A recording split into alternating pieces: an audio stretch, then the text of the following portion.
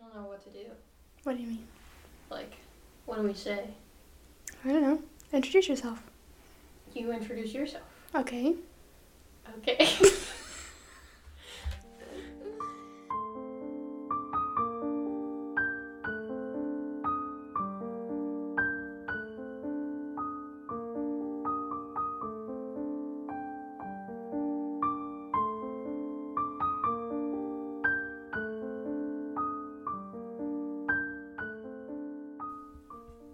Hello. Hello. Welcome to our podcast. True Crimes and Story Times. I'm Kirsten, I'm Michelle. and I am back with the story times for the next few weeks. We still don't have a soundboard. No, we people. don't. So, Never gonna get one. if you listen to my previous story times, I've been on like a spiel, I guess. So if you've listened to my previous storytime episodes, Which you better. I have been talking about some haunted places. I did the top 10 haunted places in the United States. Mm-hmm. So now we're going to talk about 5 haunted places around the world. Okay, I found a list, and I just kind of pulled from this list. They're not like the top 5. According to the list that Kirsten found, we're going by that again. Is the list, okay? Oh my gosh, we're doing this again. Yes. There was like a list of like 30 or something like that. And I just dope. like went through and like picked some. Cool. Yeah. So the first one we're going to talk about is How do you pronounce it? Bhangar Fort Nice. in India. I probably pronounced that so wrong, You tried. but I tried. So it was built in the 17th century. It is Indiana's. No. No, honey. No. India's. No. I don't think anywhere in Indiana has that. No. We have Crawfordsville. Crawfordsville. And Fishers. Indianapolis. And Fort Wayne and Gary. Gary. Dude, Gary, Indiana. Gary, Indiana. Bedford, Bloomington. We got... Where else? But they don't need to know. I think there's Moving like a on. Paris, Indiana. Probably. Yeah. Shelbyville. Yeah, Shelbyville. Pendleton. Nobody says Pendleton. Pendleton. It's Pendleton. Anyways. India's Bhangar Fort is thought to be the most haunted place in all of India, causing the local populace to build a town away from the abandoned military installation and outlaw anyone from entering the grounds after sunset. Dang it. I wanted to I go. know. So technically, it's actually a small city with temples, palaces, and multiple gates. The sprawling grounds cover a swath of land at the foot of a picturesque mountain, but according to locals, all is not well in the well-preserved grounds.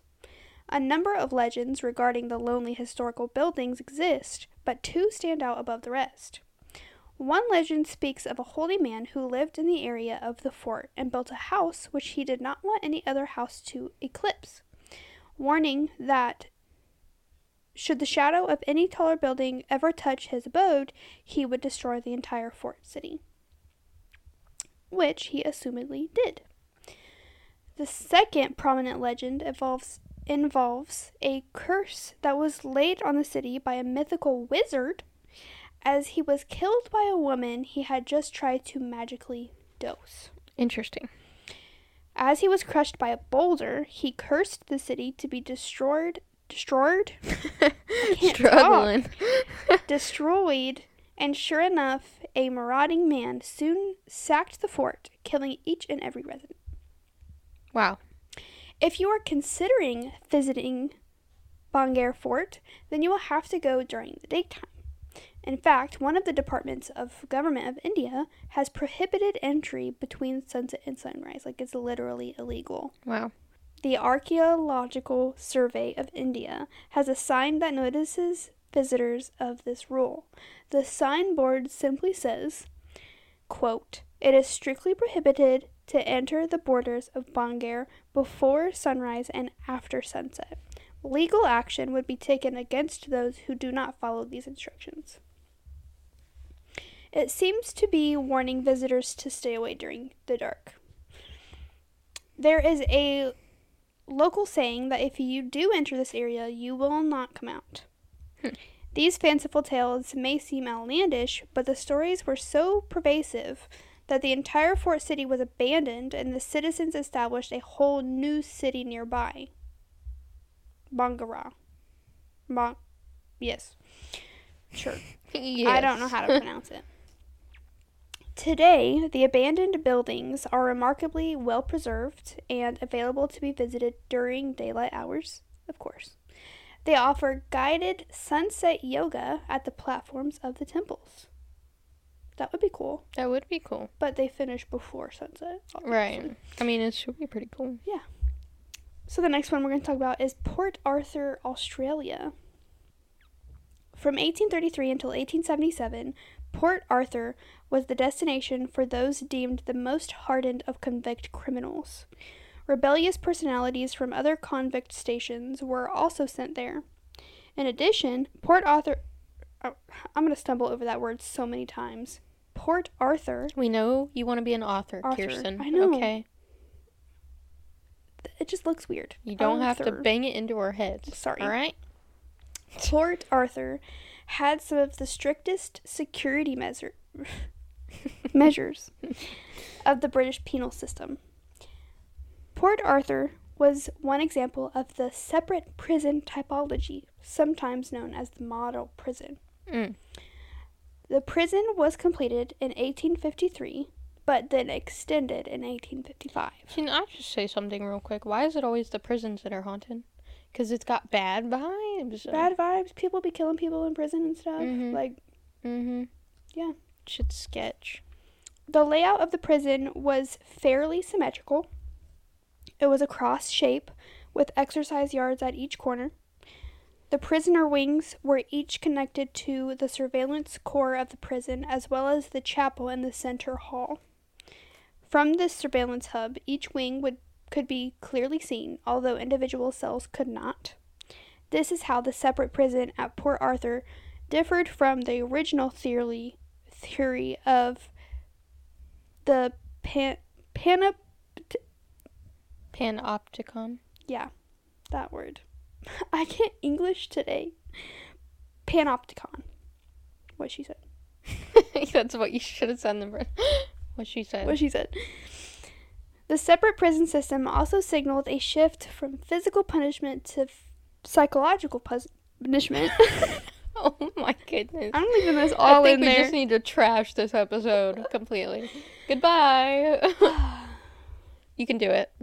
The hard corporal punishment, such as whippings, used in other penal stations, was thought to only serve to harden criminals and did nothing to turn them from their immoral ways. For example, food was used to reward well-behaved prisoners and as punishment for troublemakers. As a reward, a prisoner could receive larger amounts of food or even luxury items such as tea, sugar, and tobacco.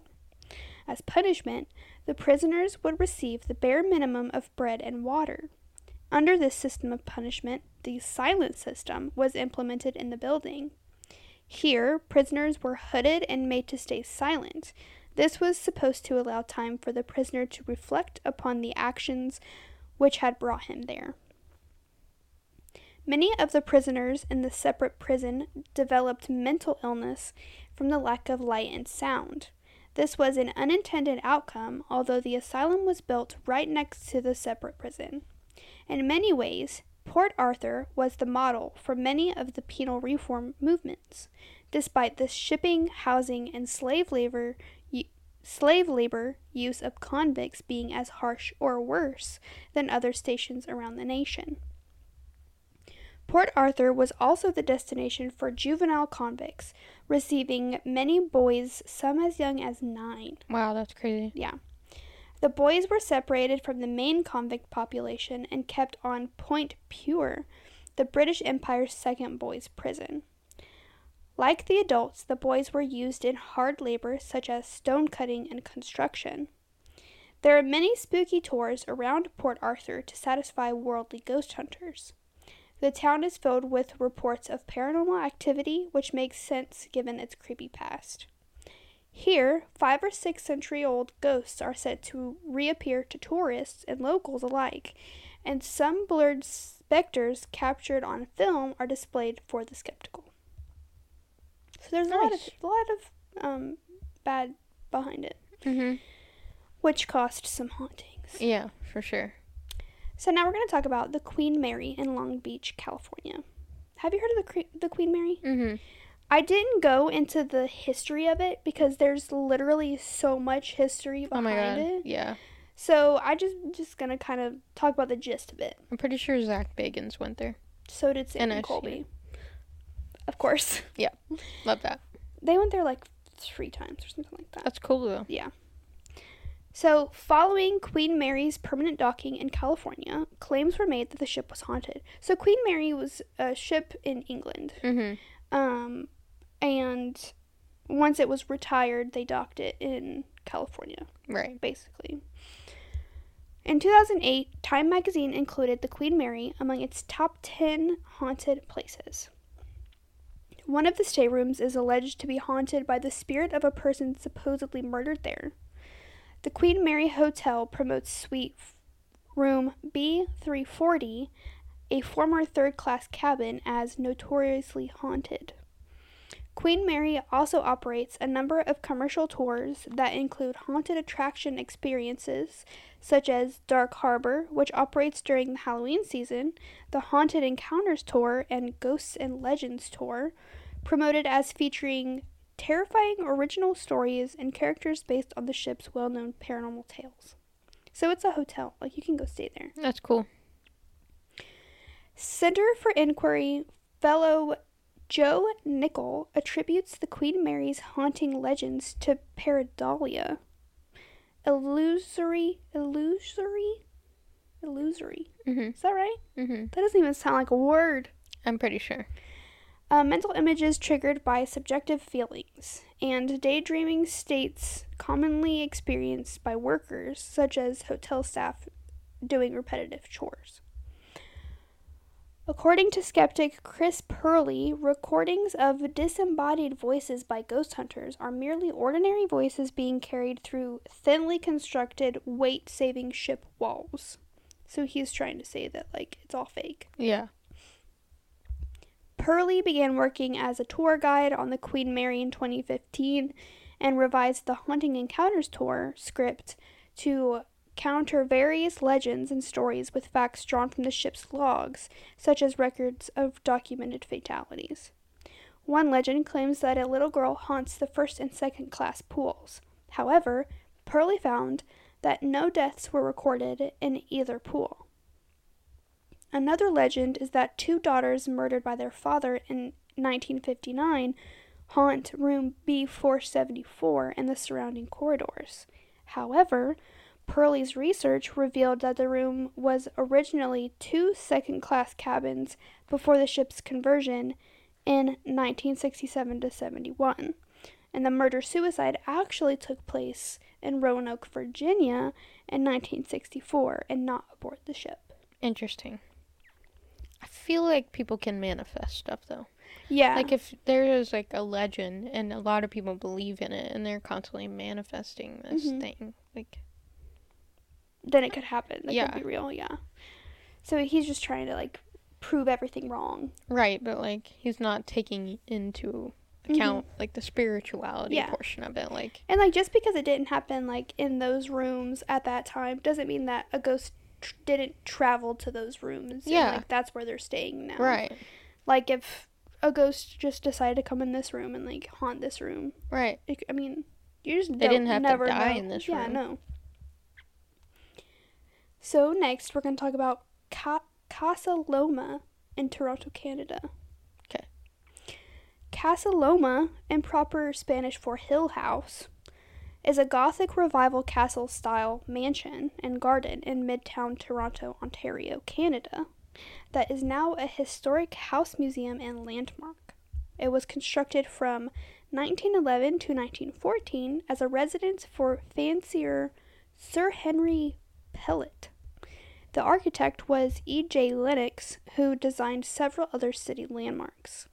Casa Loma sits at an elevation of 140 meters, or 460 feet, above sea level.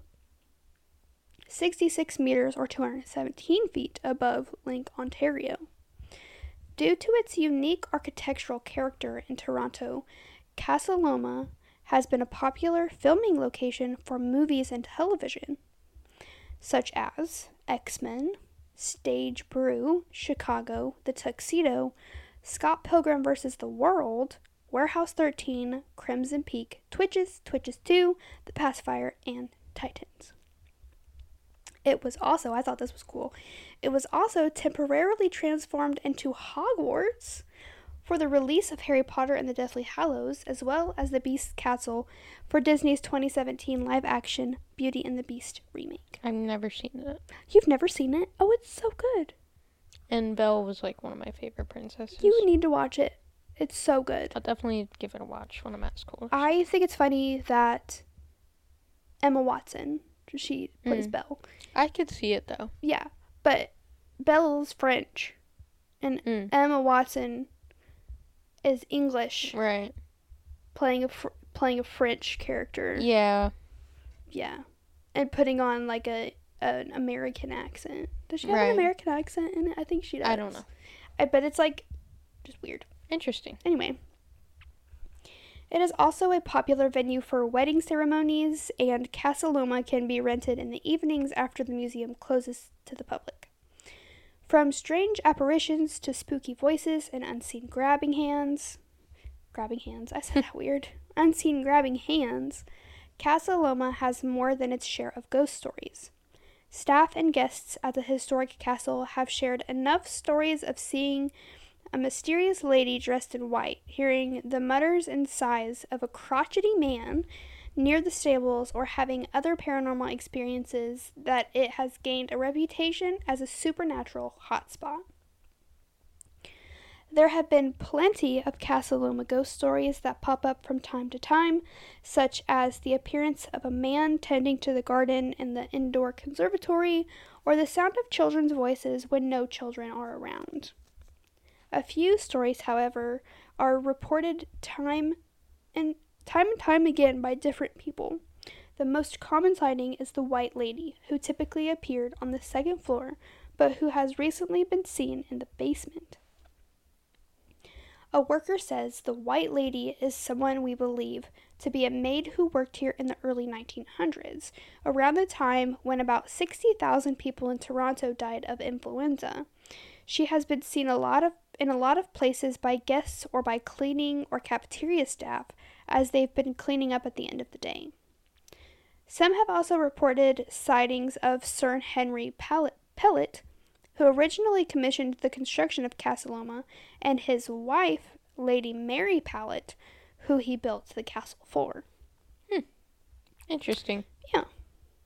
So there's a lot of stories there. A lot of hauntings. Yeah.